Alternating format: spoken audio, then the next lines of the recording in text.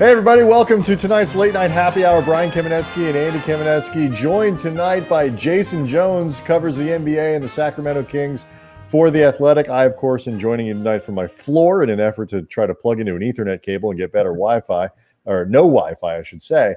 But are you lying on the floor? I am sitting on the floor. I'm not lying on the floor is too much. I mean, but that would be a really interesting angle. Like if you were actually on your back right now, lying on the floor. I'll give people the view. This is the kitchen. Okay. In the kitchen. All right, stop messing with your Wi-Fi. You already crapped it out. You're 20 seconds into this thing. Yeah, lying on the floor would have been very impressive, though. Yeah, it would have been. But anyway, so as I mentioned, joining us tonight, Jason Jones.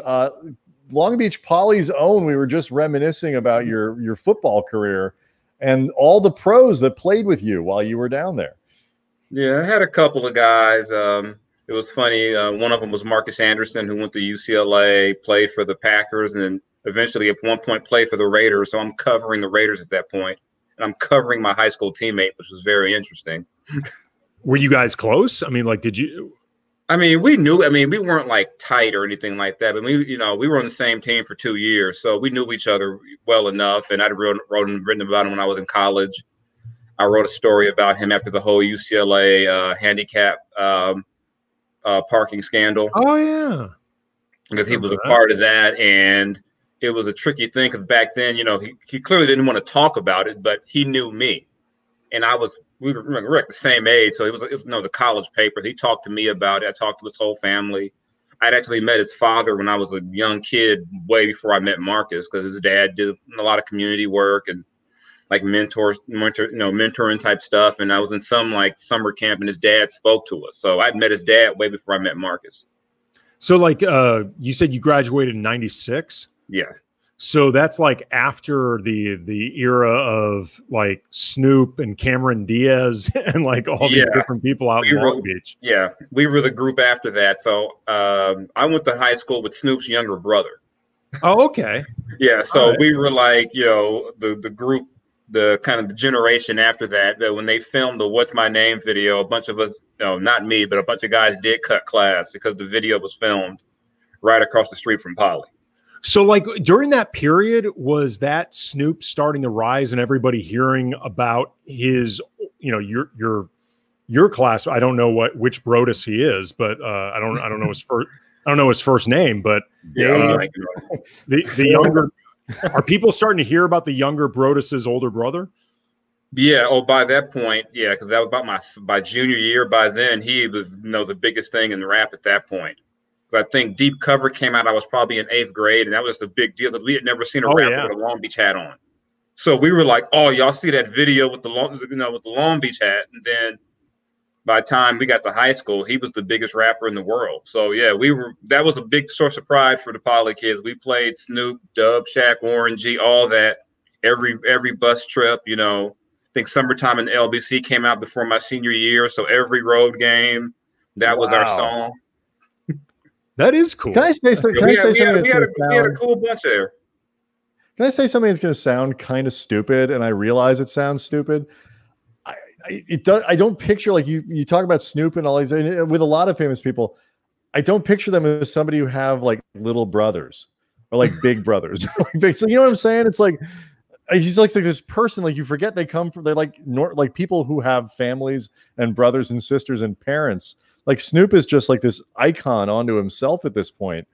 The idea that like he has a little brother that people went to high school with just felt odd. Because we're from the same neighborhood we're both from the east side of Long Beach. So we're from the same neighborhood. And actually the one time I met Snoop, I was still in high school. He was just like hanging out at the record store VIP, just hanging out. It wasn't like he had an entourage. He was just there. So it's to see him now hanging out with Martha Stewart, and it's like, I remember when he was just Snoop. I was just going to say, like, it's a toss-up between Snoop, Mike Tyson, and like Ice Cube in his own right in terms of when they broke out to where they are now, like the transformations that you could never see coming. Like Snoop being this ubiquitous pitch man, who works with Martha Stewart. Like he and Martha Stewart have become this odd couple.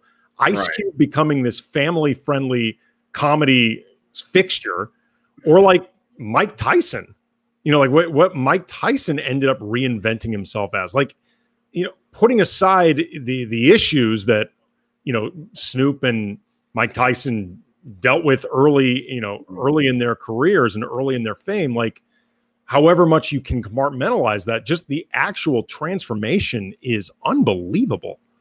Yeah, you couldn't have told me back in high school that Snoop would be hanging out with Martha Stewart, or when I have kids, they would see Snoop as like this friendly, lovable, like, wow, it's Snoop. I was like, no, like I said, I was in the 90s. I remember the murder trial. Oh, yeah, absolutely. Or okay, how about this one? Ice-T has become one of the longest running like cops on TV. The guy who wrote Cop Killer has become one of the most, he's become one of the most iconic cops. Like, that's just nuts. Well, Cube plays like lovable dad characters now in movies.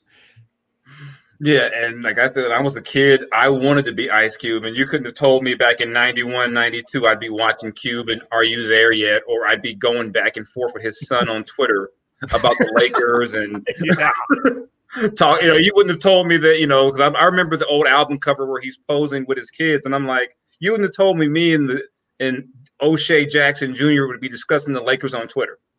Yeah, O'Shea's awesome. That dude's great. My God. That's crazy. I don't know anybody who I know. We know a lot of Laker fans just from doing this for a long time. I don't know anybody who gets as into it. And like to the point, like they had, I think like it was TNT the other night had like the live cam on him, and you genuinely worry about him because I watched the guy eat, like, he'll take down some cheeseburgers and this and that. Like, I don't know, the heart may not be fully prepped for this, and you see him just like his eyes are bugging out. I worry. Yeah, I saw a couple. I'm like, oh man, somebody check on him. Yeah, and I know when I've watched games where I just can't sit down during the game. I go through that, especially with Dodger games in October.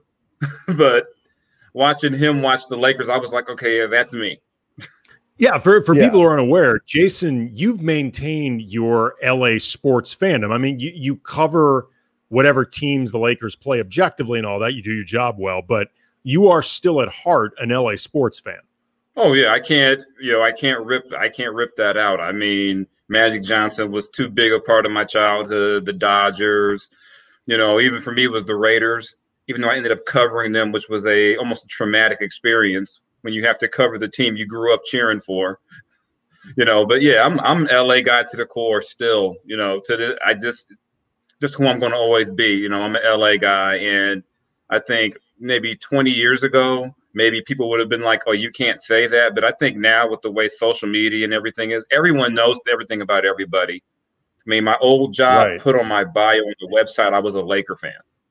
So then they put that on my bio on the website and moved me to the NBA. So, of course, the fans received me well with actually telling me to go away and take me and my Kobe love. And we know you know what happened in 2002. We were robbed, and I usually play nice, but when they get a little feisty with me, I'll tweet the Robert Horry, game 4 if Adam, just to remind them, it's really petty on my part, and I probably should be above that, but sometimes they get a little personal with me, and I'm like, I'm gonna remind you where I'm from and what happened in that series. That is amazing. Like, the idea that you have this sort of adversarial relationship with your readers, not because they don't think you do a good job covering the Kings, and you've been doing it for a while with The Athletic, but just the idea that they still hold like 2002 against you personally.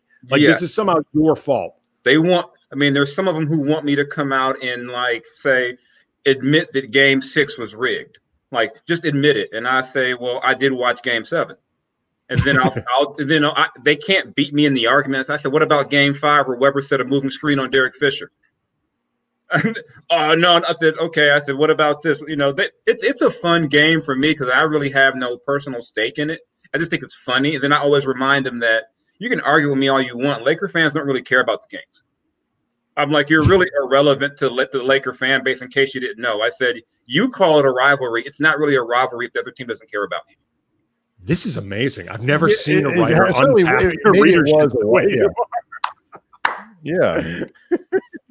I mean, But it's like, that's just it might have been at a some lot. point. It's a fun little game with most of the. It's a fun game with most of them. Now it's all in fun for the most part. There's some of them who still take it a little too seriously. And I have to remind them that, like, I say, well, Vlade was a Laker first. And what I did one time was my first ever autograph from a pro athlete was Vlade. I rode the bus to a Ralph's supermarket and got my Vlade Divac rookie card autographed. So I tweeted that one day and said, just in case you guys forgot, this is where Vlade started. This is where he ended his career. So did Doug Christie. Yeah. And I know one time, true story, our buddy Sam Amick one time, first time I met Doug, he goes, "Hey, Doug, he's a Laker fan." I said, "Hey, Sam, Doug was a Laker." Right. Like, now that I think about it, a bunch of the dudes from that era, like John Barry was a Laker at one point. Yeah. Like a bunch of dudes like played for the Lakers from there, or were Lakers before they were Kings. Yeah. So, or in the case of Mitch Richmond, he ends up a Laker at the end after being a King forever. Yeah. So but like you say, Andy and I were talking about this on our podcast, the one that came out today. Normally, I mean, we understand that most basketball fans, at the very least, I don't want to say maybe resent is the right word. Laker fans get irritated with Laker fans, don't particularly like Laker fans, and I completely understand why. Yeah, but I'm not. Do you think that applies actually to this year's team? I feel like this is maybe the one year that people look at this Lakers, particularly given how the Clippers played and went out, and look at the Lakers as like sort of a team that's, for the Lakers, much harder to dislike. Do you get that sense at all? A little bit, but there's people who still hate LeBron.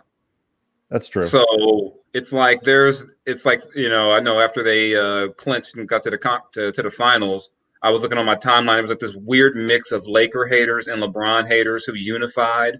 A bunch of them were Warrior fans too. They all jumped into like this unify against the Lakers. But I mean, I don't know how you don't like this. I mean, to me, it's a very likable team. Extremely you don't have that villain. Like, Kobe was a villain. People hated Kobe. Shaq made fun of everyone. It reminds me more of back when Magic was playing. It was hard to hate Magic. It's to me, it's hard to hate LeBron or AD just because the way their personalities are. And then, and I have fun with some of the Clipper fans I know too, because even before the playoffs started, I kind of just felt like, I was halfway joking in February. I said, they'll probably lose in the second round. I just felt they were a weird team.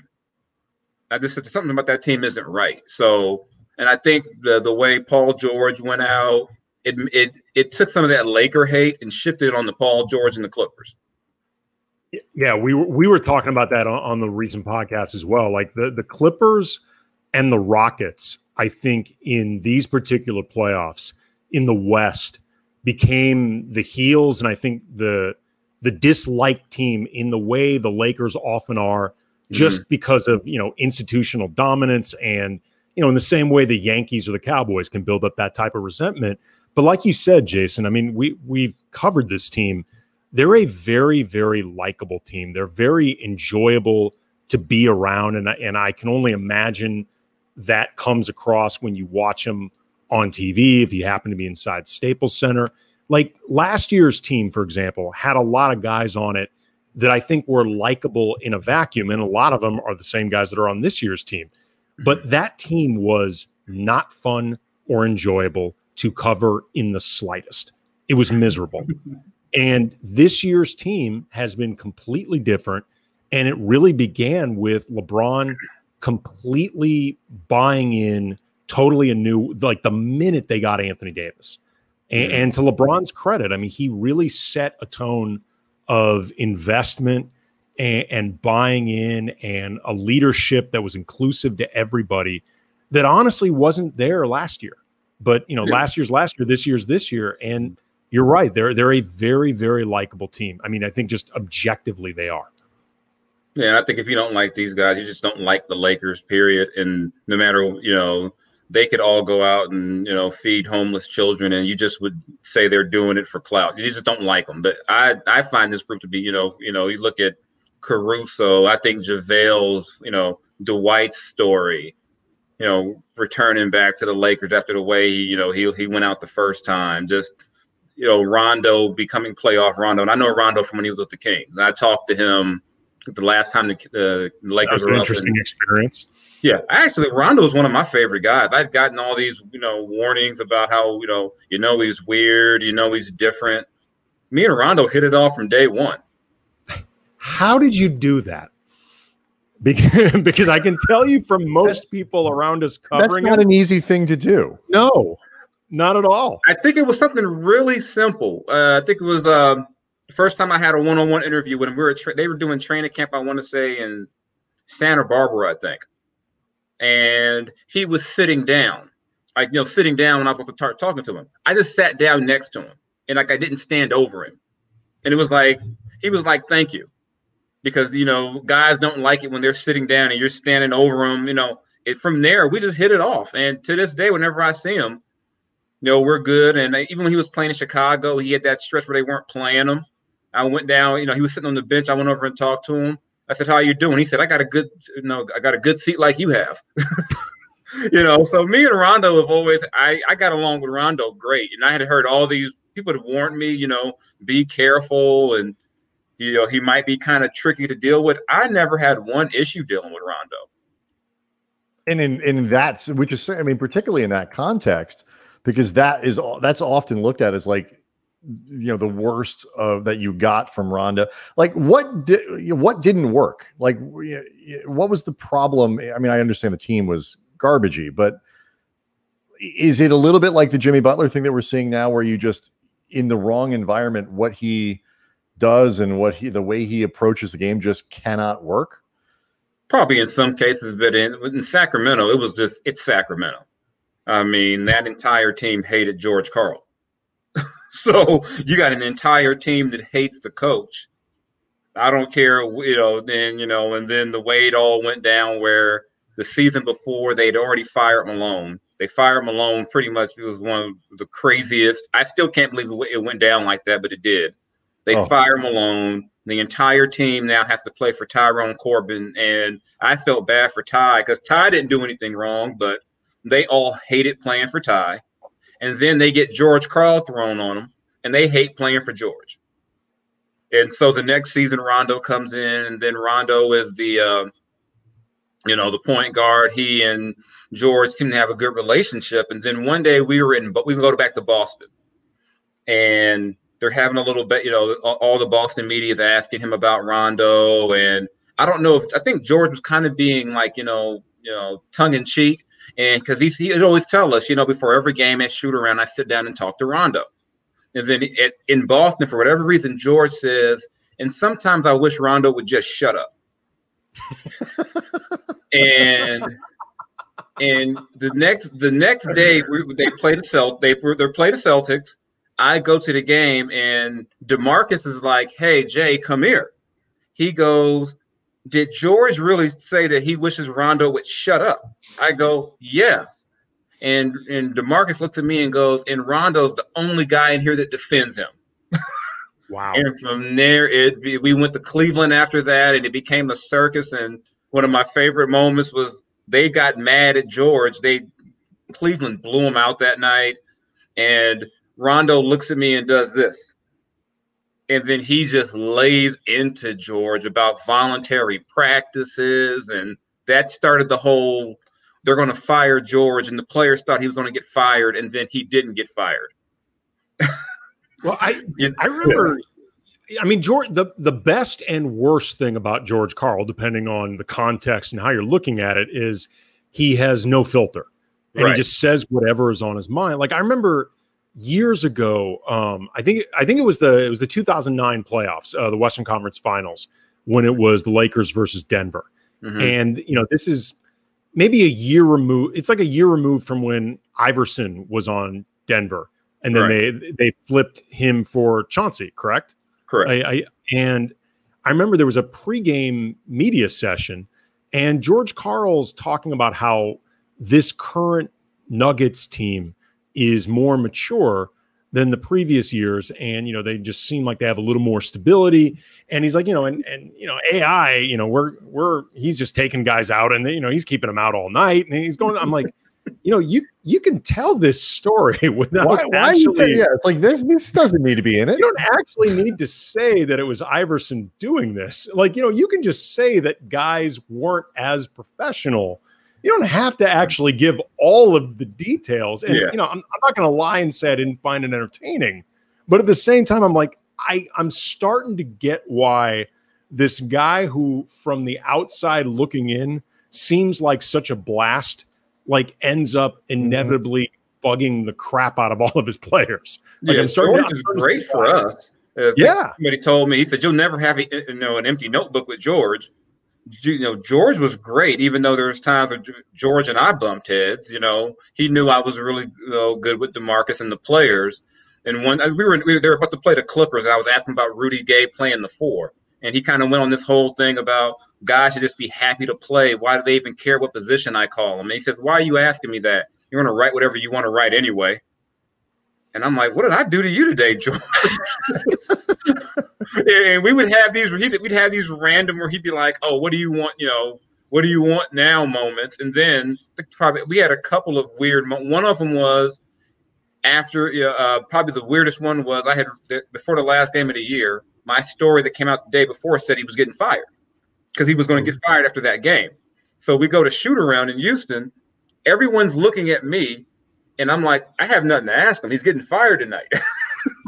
And he's looking at me. I'm looking at him. I'm like, okay. And then, and I think I talked to George this year. It was a great conversation. Like I said, he's great to talk to, and he'll even tell you that probably his biggest problem is that he says too much. Yes, I think that's fair. I would agree. Yeah.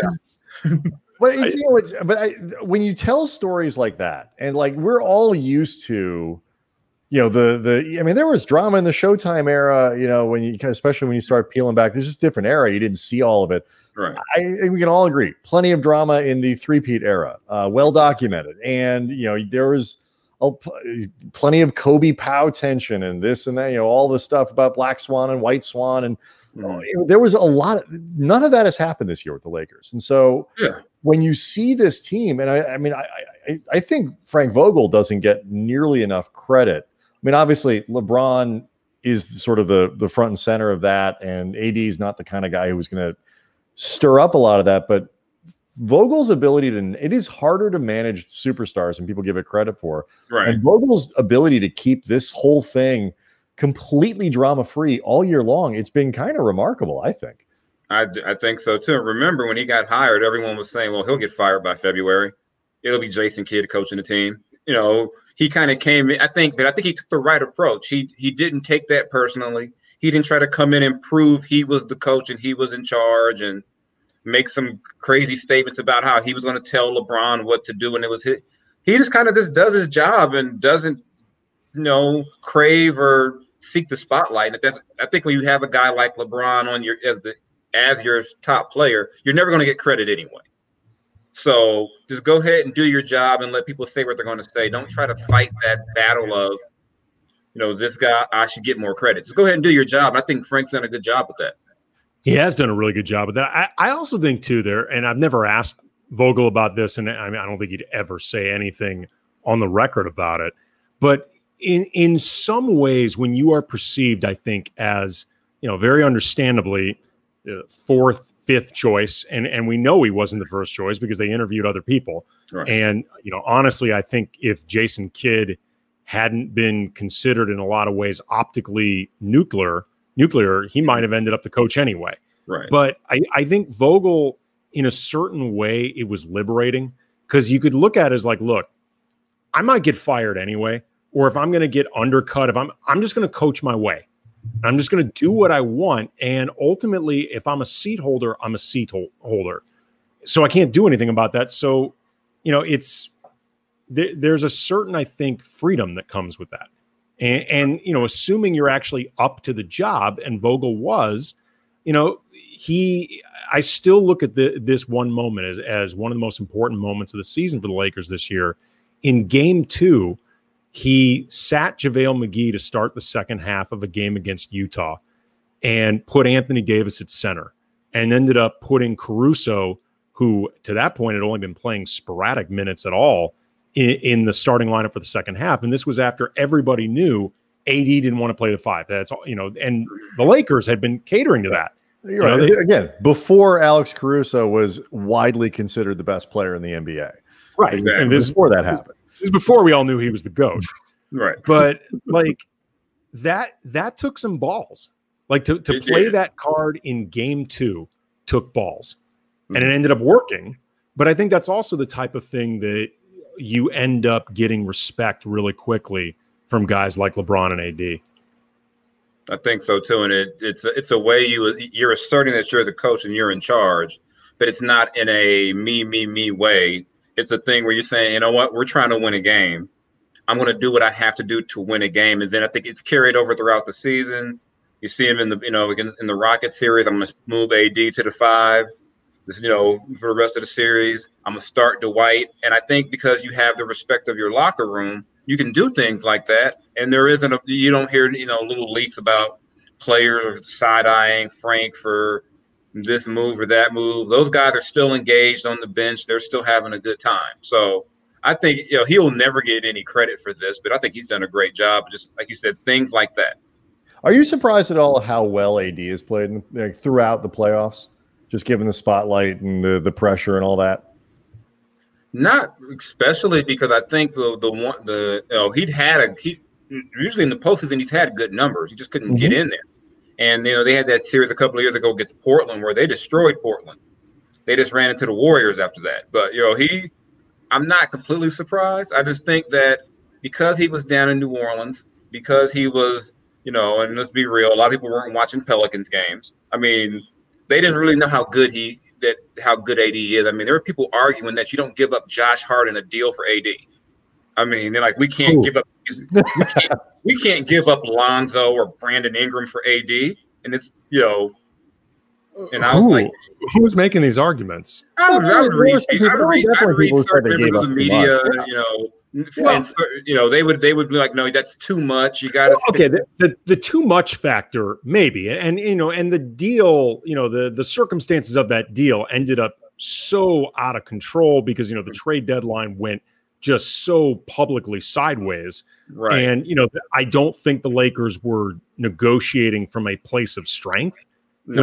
Or you could say Rich Paul was negotiating from a place or as we learned the other night, LeBron wasn't negotiating from a place of strength. That's my favorite thing when guys say when LeBron brought me here. Well, LeBron, he said he brought AD. But all that being said, like individually, would you trade Lonzo for Anthony Davis? Absolutely. Would you trade BI for AD? I love Brandon Ingram. The answer is yes. Josh Hart, yes. Like the picks, yes. Put it all together. Was it a lot? Yeah. But look at how well Anthony Davis has played in these playoffs. He's been amazing. Yeah, my take was always that if all the young guys were superstars, there wouldn't be a need for an AD trade. So if you got to package 3 of them together to get the superstar, to me in the NBA, you always go get the superstar, no matter what. You go get the superstar. Yeah. And I think that's what we're learning. Like in this playoffs, the Lakers have a questionable bench. They've got, you worry night to night where scoring is going to come from. And it's, they don't have, they're short on guards. They've got like 3 guys on the team that can dribble and pass. And like, it's like, that's what they are, but their best players are so good. And like Davis is what was he 6th in MVP voting this year?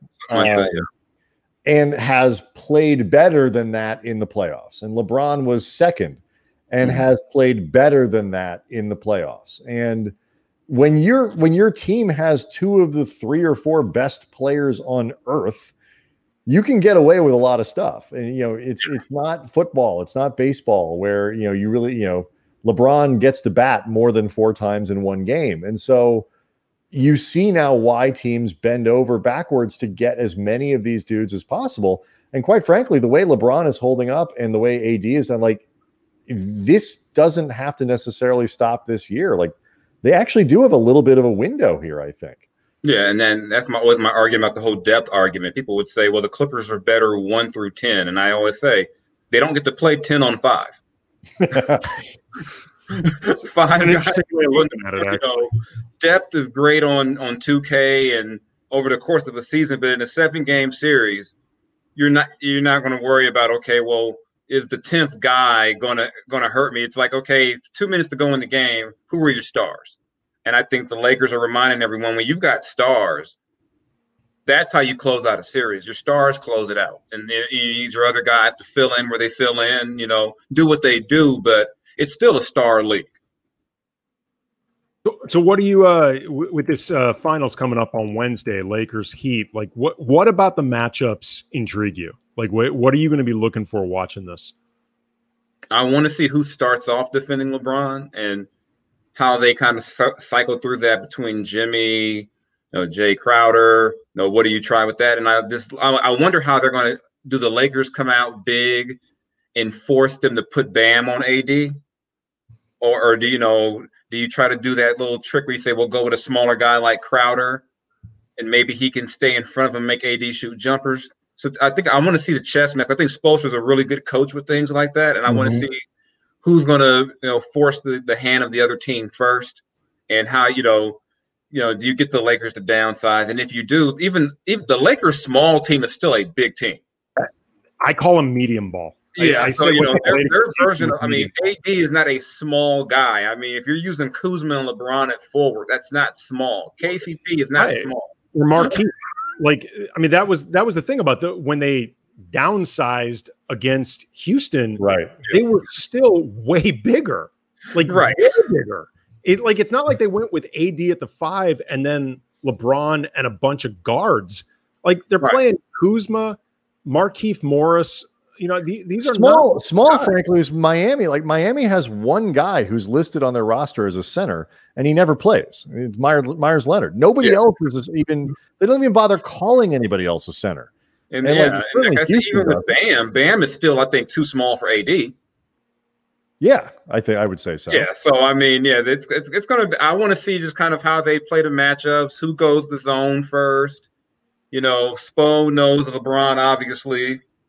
And I think how much do you think that matters? LeBron's been in the league 17 years. Is there anybody who doesn't really know LeBron's game? Because that's a talking point that's come up. Nobody knows. LeBron's never had to play anybody in a finals that knows him as well as Erik Spoelstra, which is true. But I'm trying to figure out if that matters. How many secrets are there at this point? Yeah, I don't think there's a whole lot of secrets. I think maybe he's maybe comfortable coaching against him because he knows him. But I don't think, I think I saw a thing today where they were like, Jimmy Butler, held him to 41% shooting as the nearest defender. I'm like, so? They can pull up all these little stats of, this guy historically, in a minimum of 75 times being near LeBron when he shot. It's like, okay, so what? Well, here's a question in terms of the idea of any advantage Spo may or may not have coaching against LeBron. The way he knows LeBron, on a mental personality level, as opposed to the way he plays. I agree with Brian. Everybody knows LeBron's game by now. The tape on LeBron has been pretty plentiful at this point. He's not like when the Cowboys did that preseason scrimmage to the Rams, couldn't see. They did it without numbers, so the Rams couldn't see their players. It's a little different than that, right? But the idea that Spo knows LeBron on a mental personality level better than most coaches who would defend against him. Is that something that maybe you can use as a coach? I'm just spitballing. I don't know the answer. I think so. I think maybe in the sense of maybe he has an idea of what LeBron might be looking for. But like you said, we know in the NBA, everyone knows what everyone does. So even with that, there's only so much you can get. And it's not like Spo's going to go out there and play. So that's unfortunate for the Lakers. Yeah, exactly. I think I would like the Lakers' chances if Spo was guarding LeBron, but I just think they should actually do that. Once a series, the coaches should have to play for 5 minutes. Can you pick which coach? Can it be Jason Kidd, instead, or the Jason against? I don't know. I forget who's on Miami staff, and Who is on Miami? Let me look this up. I think Chris Quinn, if I remember correctly. Yeah. Okay. I think Chris Quinn. Any thoughts, by the way, from the kid for him at NYC? Lawrence Funderburk was an underrated king. Okay. That's a thought. Can we quote you on that? let me see if I can find Miami's coaching staff. Because obviously you're right. The ringer for the Lakers would definitely be Jason Kidd. Like he's the one you're throwing out there. But he had back spasms too, so maybe it's got to be Phil Handy. Oh. Yeah, maybe it's Phil Handy because Phil's a little older though. Yeah, but he has he doesn't have back spasms. Okay. So, here are your options: Spo, Dan Craig. I'm not sure I know who that is. Malik Allen. Malik Allen was in the league. Yeah. Okay. Chris Quinn was in the league. Shaq notoriously made fun of him. Octavio De La Grana. I have no idea who that is. And their trainer, Jay Sabal, I don't know about his handle. Is Anthony Carter there, like that Anthony Carter? Because he's their player development guy. That might be that Anthony Carter because I know. Yeah, 13-year NBA veteran. There you go. Yeah, there's a nice collection of former Kings coaches and players around the league, and whenever you see them, you go, "Hey, you made it out of here, didn't you?" And so, they're always like, "Man, you know how crazy it was." So were you one of the people that lit a candle for not being able to cover an LA-Miami series, like actually in the cities of LA and Miami? Yeah, but that's probably good for me. I mean, I don't think my girlfriend would be too happy about the idea of me going between LA and Miami without her, or she'd probably try to figure out a way to go. Like, no, that's not what we're not going to do. We're not going to have you in LA and Miami by yourself. But right. Yeah, I would have loved to have been able to do that. I mean, it's not by herself. She'd be with you. Just it wouldn't be by myself. She wouldn't.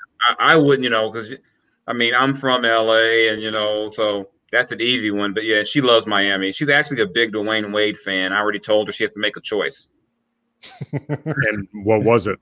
Lakers. Okay. Wow. All right. She likes the Lakers more than she likes Dwayne Wade. Huh. Well, I mean, this is a keeper.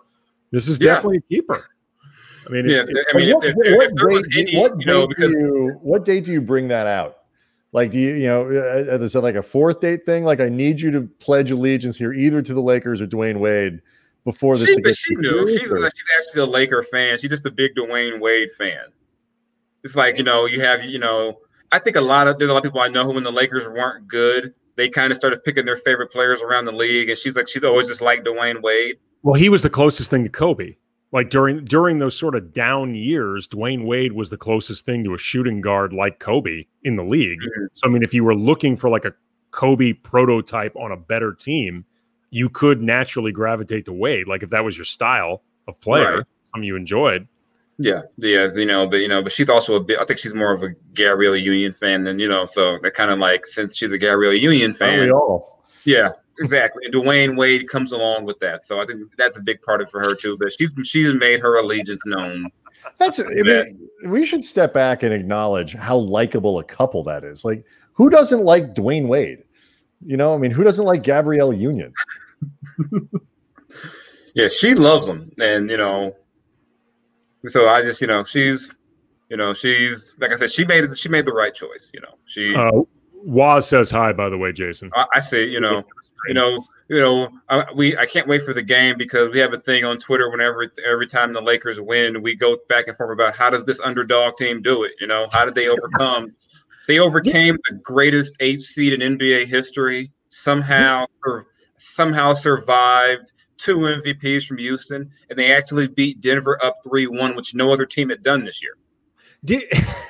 Did Waz, by the way, Wazzy Lambrey over at The Athletic, part of the Count the Dings network, great guy. He's been on the show at least I think a couple times. He did the show. He did this show once. He did our podcast, and we're going to try to get him back for all of these things because he's awesome. Is Waz the originator of the We Believe origins? Because I've seen that a bunch of different places, and the jokes carried over everyone. I'm not quite sure who started it.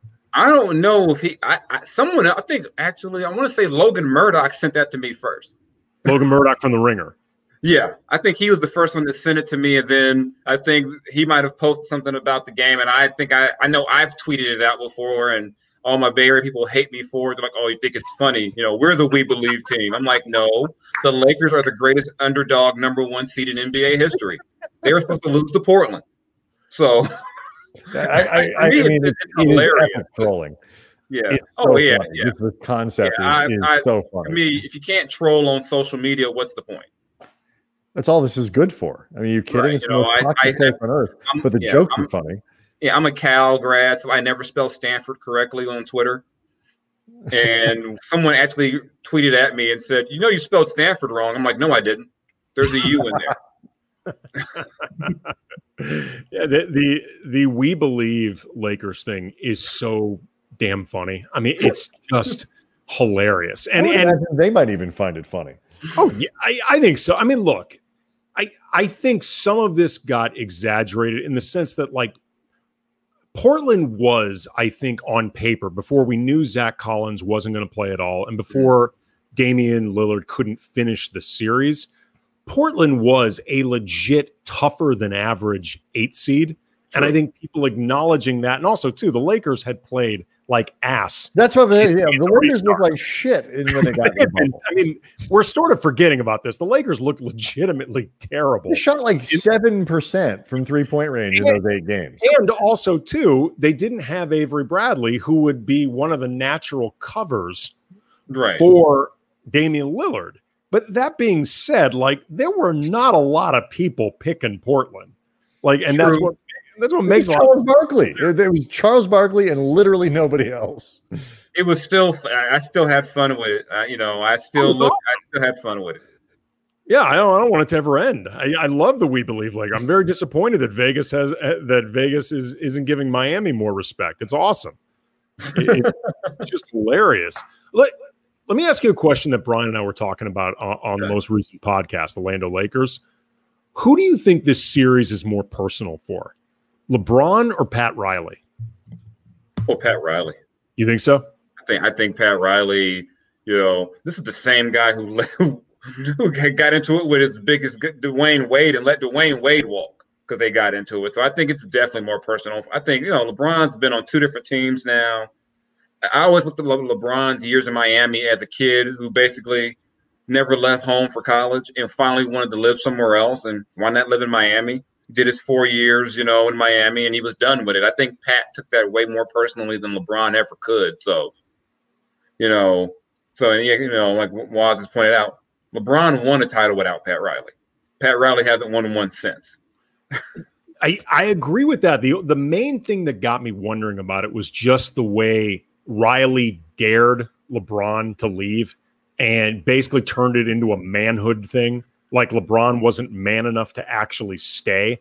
And LeBron's got a long memory. I mean, he's been doing this Wash King bullshit this entire year. Like that nobody was saying. Like literally nobody. This was not like out the one guy who commented on Instagram, "You're washed," and was like, "Okay, I'm washed." Okay. I mean, like, were people noting, hey, LeBron is coming off the most serious injury of his career, is turning 35 and has a zillion miles on his odometer, so maybe he might be incrementally, very, very gradually getting a little bit in decline? Sure. Maybe. That's not washed. Like, that is not. This, like, if you tell LeBron James that he's the 7th best player in the NBA, you might as well tell him he's washed, because that to him is the same. Like, he doesn't see a distinction between that. So, saying, hey, he's still a top 10 guy. Don't get me wrong. Like, LeBron's like, fuck you. That's stop. That's not what we're doing here. Yeah, it's sort of the equivalent of, I don't mean to sound racist, but at that point, I don't mean to sound like I'm saying you're washed, but. Right. The minute you start that sentence, he just sees Skip Bayless on your face. Like, that's it. Like, so I don't blame him necessarily, because these guys are, not necessarily rational about how they take certain forms. They all think they're the best player in the world. Yeah, you can go to the 12 men on the bench and he will tell you exactly why the coach has screwed him over and he should be starting. And you can't get to that level if you don't think like that. They're the two-way player on right now saying, you know what, I should be starting right now. That Giannis guy might be good, but you know what? You give me that same opportunity, I'll do some things with it. You're talking about Kostas, right? Of course. That's my joke. When people say, "Well, the Kings should go after Giannis," I said, "Well, they can go after a member of the family, but they're not going to get Giannis." So, well, how fast do you think Kostas gets released the minute Giannis doesn't sign with the Lakers? I mean, 30 seconds? Does it take a minute? I think it just depends if Rob Pelinka happens to be on Wi-Fi at the moment. It's like, okay, oh, he's not okay. Like, you know what? It depends. If it's during, like, say, Summer League, maybe you let him finish Summer League. You let him finish the game or the whole league? Yeah, you pull him off the floor. That would be the worst thing ever. You get pulled off the floor during Summer League because your brother didn't sign. Like, you know what? It's not going to work. You can go ahead and, go. That is especially cruel. Like that feels like you're punishing Kostas for something that he really has no control over. You are, but hey, that's why not? And the minute, the one, the Theonis or whatever, which there are like 11 of them, because there's the one in high school who's supposed to be really, like, they're all over the place, these Antetokounmpos. But the one that's on Milwaukee is going to be gone when Giannis is gone. He's saying, "Come on, big bro, please don't leave. I want to job." I mean, you have to, if he's on the team, you have to let a more tactful amount of time pass, like a week. But he's not there for long. Yeah, you do have to be tactful, though, because Giannis is young enough that you never know if in 3 years he could be a possibility. So you have to make sure that if you waive Kostas, you do this in the most dignified way possible. Well, so you retire his number, but you still let him go. You wait till he has an agreement with someone else, then you release him and you tell everyone we did it because he asked us to do it. Right. Yes, you were giving him an opportunity. Exactly. How surprised were you by Doc Rivers, the news of the Clippers and him parting?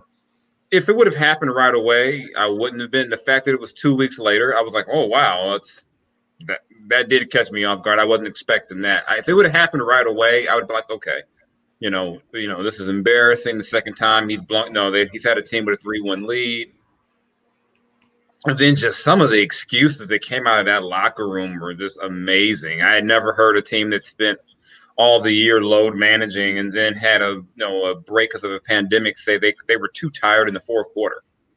And then they didn't have any chemistry or cohesion, but they had enough chemistry to be up 3-1. And then to laugh at Damian Lillard and talk about what they were going to do. And then all of a sudden you lose, we don't have any cohesion. Like I said, when I watched them during the year, I watched De'Aaron Fox just run through them twice. And I said, something about that team is not right. I didn't know what it was. I wasn't around them, but I said, they're not right. And I said, second round, they could be gone. Yeah. I mean, there has been seemingly like this disconnect, and in the bubble, they were clearly all in different places. And, obviously there were some extenuating circumstances. Montrezl Harrell was dealing with a legitimate tragedy. Lou Williams was dealing with a death as well, but then that spun into a completely different direction. Wings and lap dances, and did they, yeah. I mean, in a vacuum, I have no issue with wings or lap dances, but I don't. It just, and I was just like, Lou, who are you hanging out with? Who's going to take a picture of? I'm like, yeah, right. And then they were like, that's an old picture. He has the NBA bubble mask on. I'm like, come on, man. Oh, dude. You should have just said he was a fetishist and called it a day. Like that was my thing. It's Lou Williams. You don't think anybody would have been like, okay, it's not that far off brand. I think my favorite part of that whole thing is how so outwardly no regrets whatsoever Lou has been about this whole thing. Like he's just like, yeah, I'd probably do the same thing again. Just make sure nobody took a photo. But yeah, I'd go back to Magic City. That's how he's really from Atlanta, and that's how he really does go there to get food. Because, I believe that. I've heard. I mean, he had talked about it before. Yeah. One of the things fascinating about it is how many people came out of like the woodwork being like, yeah, wings are awesome. I learned so much about like wing culture and like the restaurant scene and all. I learned a tremendous amount. I've never had wings at Magic City, but I have had wings at other gentlemen's clubs, and the wings are good. I can understand.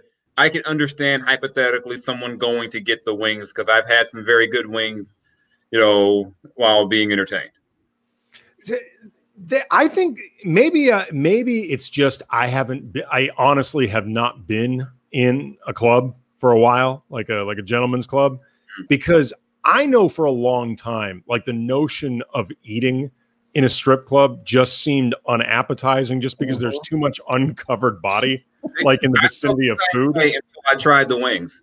I felt the same way. I was like, you can't eat in this. This is disgusting. I'm like, well, no, these wings are really good. Just changed the whole perception. You know, I was like, oh, okay. That really changed my whole life. Wings. Who do you think the Clippers like? Who do you think they go? Who do they hire? Right. See, that's a tough one because you would assume, you know, you go to Ty Lue if he doesn't get another job, maybe Sam Cassell, but that job has the potential to be really bad in a year.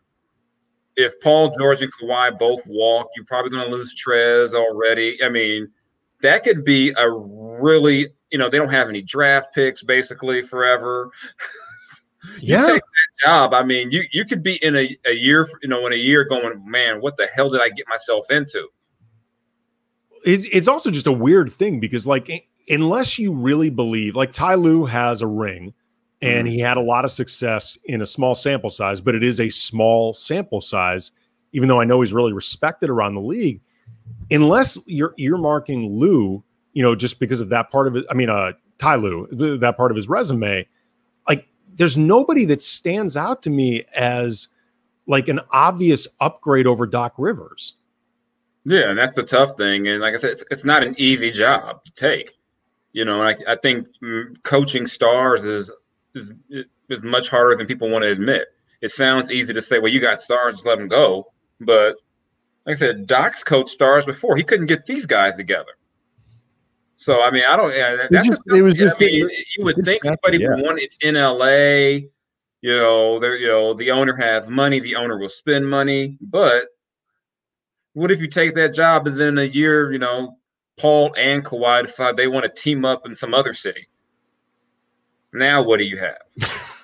You know, wow. you can't bank on using your draft picks to rebuild. I mean, maybe you just try to do like this, the reverse of your own OKC deal, where you just get what OKC did, just get a bunch of picks for not those Paul guys. George. Nobody's doing that. Yeah, probably not. After this run, no. All right, so I got a game for you guys, and it's in honor of Jason, who we talked about before, covers the Sacramento Kings for The Athletic. I've got a game that is different trivia questions about Kings that involve Kings, not the Sacramento Kings, because that would give Jason a huge advantage over Brian. That's true. Well, there's no Luke Walton question then? Okay, real quick. What do you make? I thought Luke would be the answer to one of the questions. Like, no, we'll ask the Luke thing before we go. Yeah. I thought you meant a question about Luke. We'll get to that. Okay. I'm not. There's no rush. Luke's my buddy. He won't mind. Okay. So these different questions are about Kings or involve Kings in some way, and you'll each get a chance to answer. It's not you have to answer quicker than the other one. So we begin. The one championship in the Sacramento Kings franchise history, technically speaking, happened in 1951 with the Rochester Royals. The leading scorer in that playoffs was a fellow by the name of Arnie Rison. What was his nickname, according to Basketball Reference? A, Stilts, B, Big Slim, C, Stretch, D, all of the above. Brian goes first. I'm going to go Stretch because that feels very 1951, although Big Slim is the best one. I'm going to go Big Slim. You're both incorrect. It is all of the above. And just to let you know how much the game has changed, old Stilts, 6'9", and was the tallest guy on this team. He was also a teammate of Ed Mikan, George's brother. And that means that the Mikan brothers both got rings. Who holds the record for the most games played as a Los Angeles King? A, Dave Taylor, B, Dustin Brown, C, Luke Robitaille, D, Anze Kopitar. Jason first. Big hockey fan. Kopitar. Yeah, Kopitar. I'm going back and forth between Robitaille and I'm going to say Dave Taylor. I think it is Dave Taylor. You are both incorrect. It is Dustin Brown. It is Dustin Brown with. Oh, it is? Get out. Dustin Brown. Dave Taylor second, but it is Dustin Brown. 1,000. Dave Taylor, definitely. So you guys both sitting on zeros. Henry VI was named king at an exceptionally young age. How young? A, 9 months old. B, 2 years old. C, 4 years old. D, 5 years old. Brian goes first. I'm going to go 9 months. Jason. I was going to say 9 months, so I'll say the next youngest. Well, you're allowed to say his answer. Okay, I'm going to go with 9 months. Yeah, in case that wasn't clear, you guys are allowed the same one. Okay, yeah, I'm going to go with 9 months. You are both correct. 9 months old. The only child of Henry V. His father unexpectedly died when he was an infant, which meant that he was a king at 9 months old, which just goes to show monarchies are a terrible idea. True or false? Henry III was once gifted a polar bear from the King of Norway. Jason. I'm going to say false. I'm going to say Brian. true. It is true. King Haakon IV gave it to Henry III, and he regularly had, I guess, his servants take it down to the river every morning to swim and catch fish. It sounds like a pretty crappy gig. Yeah, people did that kind of shit back then. Yes, they did. Yes, they did. So Brian up 2-1. Which of these movies, I'm going to name 4 movies, only one of them with King in the title, did not yield an Oscar nomination for either Best Actor, Best Actress, Supporting Actor, or Supporting Actress. One of these 4 movies. The King's Speech, The Fisher King, The King and I, Lord of the Rings, Return of the King. I guess Jason first? Okay, now what were they again? The King's Speech, The Fisher King, The King and I, Lord of the Rings, Return of the King. Only one of these did not get any Oscar nomination for acting at all. Oh, see, I'm not good on my King movies, so I'm going to say Lord of the Rings. Brian. King's Speech definitely did. Fisher King did. I'm going to say I don't think anybody got nominated for Lord of the Rings. Is that your answer? Yes. You are both correct. Lord of the Rings that year won Best Picture, but did not have any acting nominations. Next one, Brian is first. True or false? There was a direct-to-video sequel to The Lion King called The Lion King 1.5, which actually came out after the direct-to-video sequel, The Lion King 2. That's false. You made that up. I'm going to say that's false. You are both incorrect. It is true. The Lion King 2 came out in 1998, and then Lion King 1.5 came out in 2004. I thought that was strange. Going to kill me. I thought it was weird too, but it is true. Somebody was like, "Oh shit, we left a Lion King movie in the vault. We forgot about it." We got half of a lion. When I went through that, I was like, "Wait, what?" And I reread it. It is true. Jason goes first on this one. What is B.B. King's given name?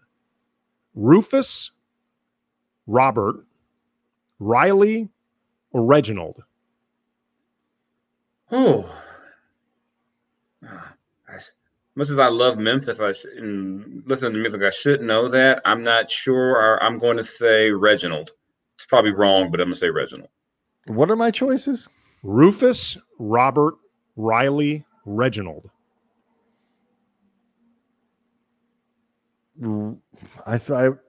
Riley. That's totally it is Riley. It is Riley. It was originally spelled Rileigh, and I could not for the life of me track down. His name is Riley B. King. I could not track down what the B actually stood for. So Brian is up 4-2. Which Beastie Boy had King in his nickname? Adam Yauch, Adam Horowitz, Mike Diamond, none of them. Brian goes first. Houck. Yauch? Yeah. Jason. Oh man. I'm trying to do the Beastie Boys in my head. MCA. I'm gonna say none of them. The confidence of my answer might. I'm gonna say none of them. I can't think of who would. I can't think of. I'm gonna say none of them. Oh, it's actually Adam Horowitz. He was King Ad Rock. So, still 4-2. No, I'm sorry, 4-3. 4-3. I apologize. 4-3. How many brothers? I learned this. I had no idea. How many brothers are in the band The Kings of Leon? 2, 3, 4, or nobody in the band is related? Like the Doobie Brothers. Yes. Jason goes first.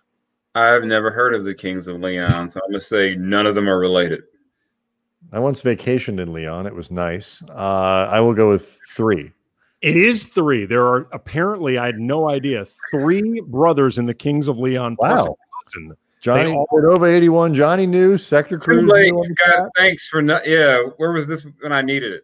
So up 5-3. A couple more questions, Jason. You're still in this thing. You're going to go. Brian's going to go first on this one. On average, how far does a king crab walk each day underwater? 0.5 mile, 1 mile, 2 miles, or 4 miles? Well, it depends if they got to get their steps in on their app. I'm going to go 2 miles. Jason. A lot if you're a crab. I was going to say 2 miles too, thinking an entire day 2 miles. It's 1 mile, which also I think is still pretty amazing. It's pretty good. They do that from depths of up to 300 feet. Also, they have blue blood, it turns out. And during their yearly migration, a king crab can walk up to 100 miles, which, again, I think is pretty damn impressive for a crab. Final question. Brian is up 5-3, but as luck would have it, Jason, this last question just happens to be worth 3. So you have an opportunity to win this thing. A group of king cobras is known as a quiver, a stand, a knot, or an obstinacy. An obstinacy. A quiver, a stand, a knot, or an obstinacy. Jason, I believe, goes first. I'm going to say a stance. I believe it's a knot. You are both wrong. It is a quiver of cobras. A stand is a group of flamingos. A knot is a group of toads. And an obstinacy is a group of buffalo. So that makes sense. Brian wins this. They're hard to move. They are hard to move. Buffalo don't want to go anywhere. They're just staying right where they are. So Brian wins this thing 5-3, but it was a tight match. Very tight match. Real quick, the Luke Walton question. How would you evaluate his first season there? It was a tough one just because he didn't have Marvin Bagley most of the year. He didn't have De'Aaron Fox a good chunk of the year. His starting center, Rashawn Holmes, missed like 25 games. He made, by the end of the year, Buddy Hield couldn't stand him because he put Buddy Hield on the bench. Oh, he started playing better, ironically. Yeah, but don't tell Buddy that. Buddy's social media liking stuff about going to Philly, and it's like, Buddy, I'm gonna tell Buddy, you don't want to go to. I mean, you think you want to go to Philly? You think the people in Sacramento are hard on you? Oh, you don't want to go to Philly. And it's funny for me, following the Lakers. A lot of the complaints Kings fans had were like Laker fans. The rotation. Luke also came in. They had won 39 games the year before. So if everyone's thinking that, this should be a playoff team, but I think actually in this coming season, I think Luke is in a good spot in the sense that everyone assumes he's going to get fired after next season anyway because it's the new GM. I mean, go ahead and do whatever the hell you want, Luke. You don't have, it's not like it was with Vlade where there were things Vlade wanted to see that, to work with him. I think Luke's going to go out there and just do whatever he wants, essentially, because what do you got to lose at this point? Because no one expects anything from him now. Right. I mean, it's tough. We watched Luke, coach his last year with the Lakers with a president of basketball operations who clearly wanted to fire him. Like this was, Magic's desire to go in a different direction was not subtle. No. And because of that, it's difficult to operate under those conditions, but we'll see how it goes. Brian, frozen? I think he is frozen, or he's just he may be frozen. Yeah, but I think I know Luke. It wasn't the greatest year, but I do think they made some improvement over the year. I think De'Aaron played better over the course of the year with Luke. So that's probably the most important thing with the Kings, that De'Aaron Fox keeps getting better. But look at the new GM. They're not going to fire him now just because I think financially for the Kings, it makes no sense to be paying him, Luke, and his staff. So I think he'll get at least next year. And like I said, you know what? No one expects anything. Maybe there's less pressure on him because of that. And I like Luke. I think, Luke is the first coach I think that I'm older than, which is fun, oddly enough. And I actually covered Luke in college, which is also another oddity that I watched him post up my Cal Golden Bears in the Pac-10 tournament repeatedly. We covered him as a player. Like, it's always a little odd. So, but being in Sacramento is just a weird thing anyway. It's always something going on. You had the whole story earlier in the year where the owner sends a group text. Oh, I don't know if that, or there's like a story about a text going out, or does the owner support the coach and all that stuff, and he wants him out. So we had all that stuff going on. It was a wild year for Luke, but I think coming from LA, even with that, it's kind of it's a mild thing compared to LA. Last question. I know I'm relaying. It's not my question, but from Sector Cruz for you. How many cigarettes does Vlade smoke? I have no idea, but I did have a few conversations with him while he was smoking, if that means anything. I mean, you'd be like at the combine or something. He's just sitting outside. You just sit down. I'm like, I don't smoke cigarettes. I'm going to sit over here and we're going to, chit chat, but it is funny that, you don't really run into cigarette smokers too often anymore. Well, especially former professional athletes who smoke. Yeah, that was one of the jokes about him when he was playing for the Kings. You got to go through his pack a day or whatever. I don't know if it was a pack a day, but that was one of the jokes they would make about Vlade. So, like I said, it was tough too because I like Vlade. I said cheered for him as a kid, but then some of the stuff he did as a GM, you're just going, "Come on, Vlade, what are you doing?" It's just. Did you ever tell him about going on the bus to that Ralph's? Yeah, I actually brought the card and showed it to him, and he told me the card was probably worth less because he signed it. That was he said, and he told me, thank you for making him feel old. When I told him I met him when I was like in the 4th grade or whatever it was, he was like, yeah, thanks a lot. I'm old. We're all getting old. Yeah. Yeah, old. It sneaks up on you, man. Man. This is a ton of fun. Thank you for the hour, and then bleeding over a little bit into the next one. Jason Jones covers the NBA for The Athletic, and does a great job. We've loved reading your stuff for years, so it's really fun to have you on here. Tomorrow night, guys, we know the finals start on Wednesday. The Dodgers open the playoffs on Wednesday too. It's like baseball is happening. So tomorrow night, and Jason Jones will be watching probably split screen, I think, Dodgers and the NBA. He's going to be. Yeah. Please don't hurt my feelings, Doc. Please don't do it to me again. Oh, God. And best of 3, man, anything can happen. It's such a weird, the Brewers aren't good, but kind of like bullshit, honestly, that the Dodgers have to play a wild card the way they dominated that. In my biggest fear is I'm like, please don't do this to me. I live in Northern California. I have to hear that shit about even years. We've got 3 since '88. I don't want to hear that. Please don't do this to me, Dodgers. I can't keep living up here with that. It would be pretty painful, I gotta say. I'm not a Dodger fan, so to speak, but I don't dislike them either. And, just being in this city long enough, I know what it would feel like. Oof, that would be just. I can't take it. I'd have to log off. I have to go in hiding for a couple of weeks. I couldn't do it. I need this almost as much as they do. Baseball's weird, and it's a weird year, and it makes me nervous. So tomorrow night, though, we'll get ready. We haven't talked much baseball at all. We'll get ready for baseball and all kinds of other things with Lana Berry and Molly Knight. And then Wednesday, it's Game 1 of Palooza. Thursday, Mo Dakhil. Friday, more NBA and also a little NFL with Vinny Bonsignor, who covers the Raiders in Vegas now. So lots of great stuff this week. Again, Jason, thank you so much for the hour. It was a lot of fun. Love to do it again sometime. Oh, definitely. We've got to do this again. This was a lot of fun. Absolutely, man, for sure. Yeah. Cool. Don't see me tomorrow. All right. Thanks, guys.